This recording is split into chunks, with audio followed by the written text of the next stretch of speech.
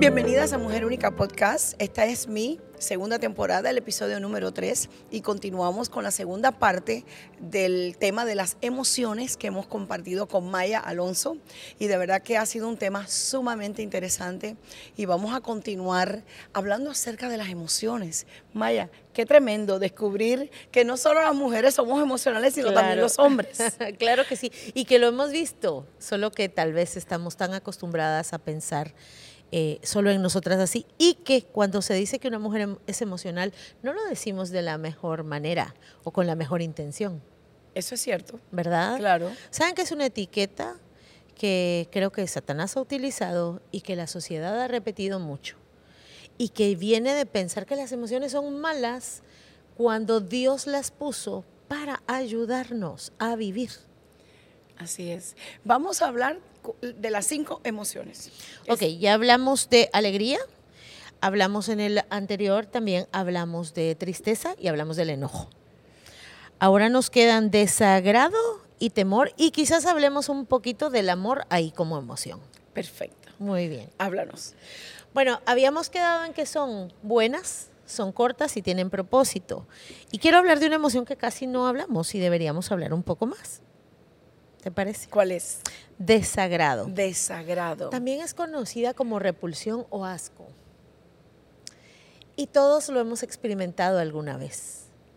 Lo que nos desagrada nos puede llevar a pecar. Si alguien te desagrada, ¿cómo te portas? ¿Verdad? Ahora, el desagrado fue puesto ahí por Dios para protegernos de algunas cosas. El desagrado me da una alerta y me protege de cosas que pueden hacerme daño.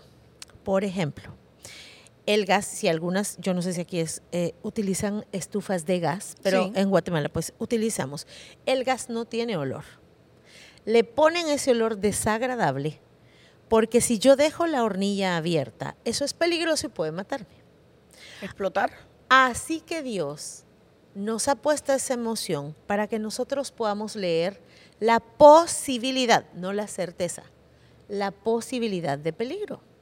Y cuando no utilizamos esa emoción correctamente, saben que vemos las red flags, claro, las banderas rojas, pero no me desagradan.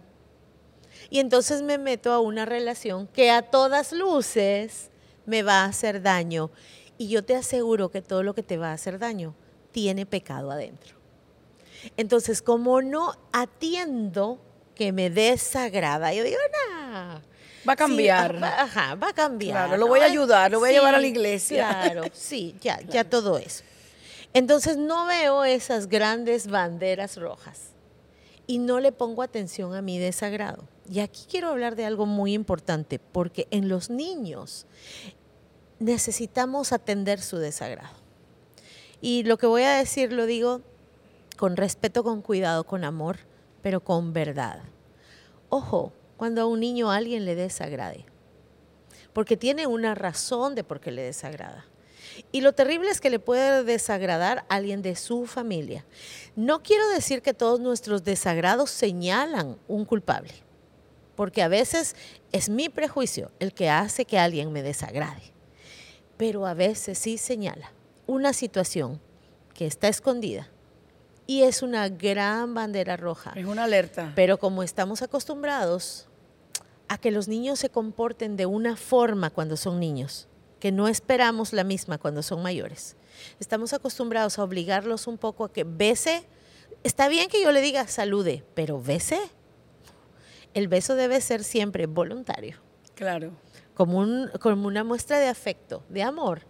No algo que se puede imponer. ¿Y qué pasa? Desde los niños, pero en la adolescencia no estoy ahí, bese, al contrario, estoy no bese, pero yo he enseñado por lo menos 12 años consistentemente bese y bese. No. Entonces, cuidado con el desagrado. Con la comida lo podemos ver. Algo me dice, estamos acostumbrados a decir, algo me dice, algo aquí me desagrada el olor. No importa. Y me puede hacer mucho daño. Lo mismo puede pasar con esa negociación. con esa alianza, con esas amistades. Con esas amistades, Claro. por supuesto, con ese negocio, con alguna decisión. Entonces Dios lo puso allí para que consideráramos. Recuerden que vimos en el episodio anterior que la emoción me lleva a actuar, pero no me dice cómo. Entonces, si algo nos desagrada, llevémoslo a Dios. Ahora, yo recuerdo que hay ejemplos en la Biblia de alguien que le desagradó algo que a Dios le agradaba. Porque Caín estaba muy desagradado y enojadísimo. Por la envidia. Exacto. El desagrado tiene mucho que ver con eso que tú dices, María. ¿Por qué me desagrada esto de ella? A ver, digamos la verdad. Porque yo lo quiero. Porque siento que yo no puedo tenerlo. ¿Por qué? ¿Por qué me desagrada? Cuando algo o alguien te desagrade, pídele al Señor, Señor, ¿por qué esto me desagrada? Pero seamos valientes para escuchar la verdad de vuelta. ¿Por qué me desagrada? Sí, ¿por qué me desagrada? Y pedir perdón. Claro. Claro. O corregir en la vida. Exacto. ¿Por qué me desagrada? Porque siento que es más linda. Porque siento que mi madre la ama más. Esa es la verdad adentro. Ahora, ¿qué tiene que ver qué hizo la pobre emoción? Nada, solo te avisó. O porque lleva poco tiempo en la posición y ya la han promovido. Y a mí, que llevo 10 años, no me han promovido. Exacto. Es verdad. Incluso en la iglesia. Claro. Pero como dice la parábola, aquí el dueño de la viña es el que elige quién sabe cuando estamos y cuánto listos. Gana. Claro, es claro. Verdad. Entonces, cómo la palabra de Dios viene a aterrizar nuestras emociones, a sanarlas, a hablarnos a través de ellas e incluso a sanarnos a través de ellas. Entonces, cuidado con el desagrado. Hay que estar alertas, pero no hay que ser paranoicos, ¿verdad? Muy bien. Bueno, y luego, ¿qué nos faltaba? El temor. El temor. Miren, el temor Dios lo puso allí para protegernos. El enojo para defendernos, vimos, para defendernos y poner límite, para obrar la justicia, para hacer algo. Provocarnos algo. Exactamente. Y todas las emociones hacen eso por nosotros que dice Mariam, provocan algo. Y nosotros lo que tenemos que hacer es observar qué me provoca. Bueno, entonces el temor viene para protegernos. Les voy a decir cómo se vive el temor de manera saludable. Cuando cruzas una calle, es el temor el que te hace voltear a ver a los dos lados.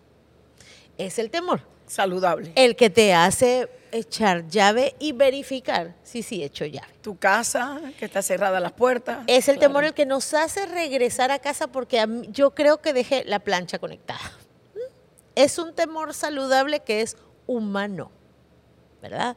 Y por eso es que la Biblia dice tantas veces no temas. ¿Por qué dice no temas? Porque Dios conoce nuestra naturaleza, la que Él puso allí, y sabe que hay temor. Entonces, hay temores que nos pueden alertar, hay temores que nos pueden decir cambia, y hay un temor que casi nunca nos da María. Y esto creo yo que nos puede abrir una puerta importante. Ay, tengo miedo de hablar en público, tengo miedo de predicar. ¿Por qué? Porque me van a criticar, porque voy a hacer el ridículo. Te tengo una noticia. Ya te critican, aunque no hables en público. Y podemos hacer el ridículo en cualquier momento, aunque nadie nos vea. Pero ¿por qué no se nos da tanto el temor de Dios? A todo tengo miedo, pero a Dios. Es verdad. ¿Sabes que el temor, Mariam, opera en la búsqueda de nuestra santidad? Debiera darme miedo dirigirme a ese lugar donde yo ya sé voy a pecar. Claro. Pero ahí no me da miedo. Nos volvemos valientes para hacer cosas. Perdemos el sentido. Y el concepto de riesgo. No nos detenemos a pensar todo lo que está en riesgo, pero regreso a desconectar la plancha. Pero en el pecado me voy sin freno, porque todo temor le damos la bienvenida a nuestra vida, menos al temor a Dios. Al temor de Dios. Poderoso, impactante. Sí. ¿Sabes que en la Biblia está escrita la palabra temor 365 veces? Sí. Una para cada día del año. Sí. A mí me impactó eso. Total, a me mí impactó también. eso. Y ¿sabes cómo me gusta pensarlo? Como para cada temor que yo tengo, Dios tiene una salida. Así es. A Dios no le asustan las cosas del alma. Y el alma tiene que ver con pensamientos y sentimientos. Y saben cuál es la parte o el área humana que se encarga de pensamientos y sentimientos, el área que se llama salud mental. Así que a Dios no le asusta ni le aterra la salud mental. Él está interesado en la salud de tu alma. Y la Biblia está llena de eso. De promesas que Él quiere sanar nuestra alma. Porque ahí es donde están nuestras heridas, nuestras emociones, nuestra voluntad, todo está ahí. Nuestras falsas creencias, Claro. lo que repetimos como en el episodio anterior, que los hombres no sienten nada. Es una falsa creencia, claro que Dios sabe que todos sentimos. Así que estos episodios nos ayuden a relacionarnos con las emociones de manera mucho más saludable. Y recuerda, cada emoción tiene un propósito divino y viene a auxiliarnos para resolver muchas situaciones de la vida. Y Dios nos va a ayudar a poder controlarlas, a poder manejarlas. Sí. De acuerdo a su deseo y a su voluntad. Así es. Me imagino que en tus libros está todo esto explicado de manera más amplia. ¿no? Hay mucho del contenido, parte de los libros que vienen, porque ya vienen otros. Hay uno específicamente como una especie de manual de inteligencia emocional basado en la Biblia. Porque creo que nos da muchísimo miedo. Claro, y nos da muchísimo miedo y creemos que la emoción se pelea con la fe. No, la fe viene y le hace a las emociones así.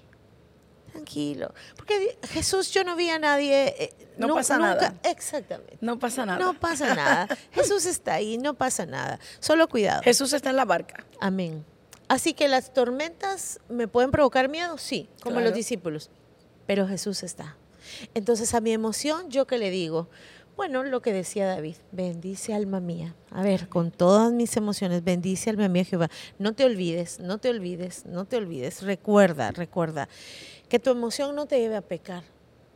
Eso es todo. Pero vívela y llévala delante de Dios. Di la verdad, Señor, estoy tan enojada, pero aquí te traigo mi enojo. Claro. Señor, estoy tan feliz por esta posible oportunidad, pero que se haga tu voluntad. Señor, tengo tanto miedo, pero mi fuerza está en ti. La Biblia le da respuesta a tus emociones, no las condena. Entonces, ¿tu libro dónde lo pueden adquirir? En Amazon Kindle. En Amazon Kindle, Maya Alonso. Maya Alonso. ¿Y tu ahí primer está el libro se llama? Despierta. Despierta. ¿Y el segundo? Espejos. Buenísimo los dos. Así que gracias, Maya, por haber estado en el podcast de Mujer Única. De verdad que ha sido una bendición haber compartido contigo. Y gracias a ustedes. Nos vemos en un próximo episodio, en una próxima oportunidad, aquí en Mujer Única Podcast. Saludos y bendiciones.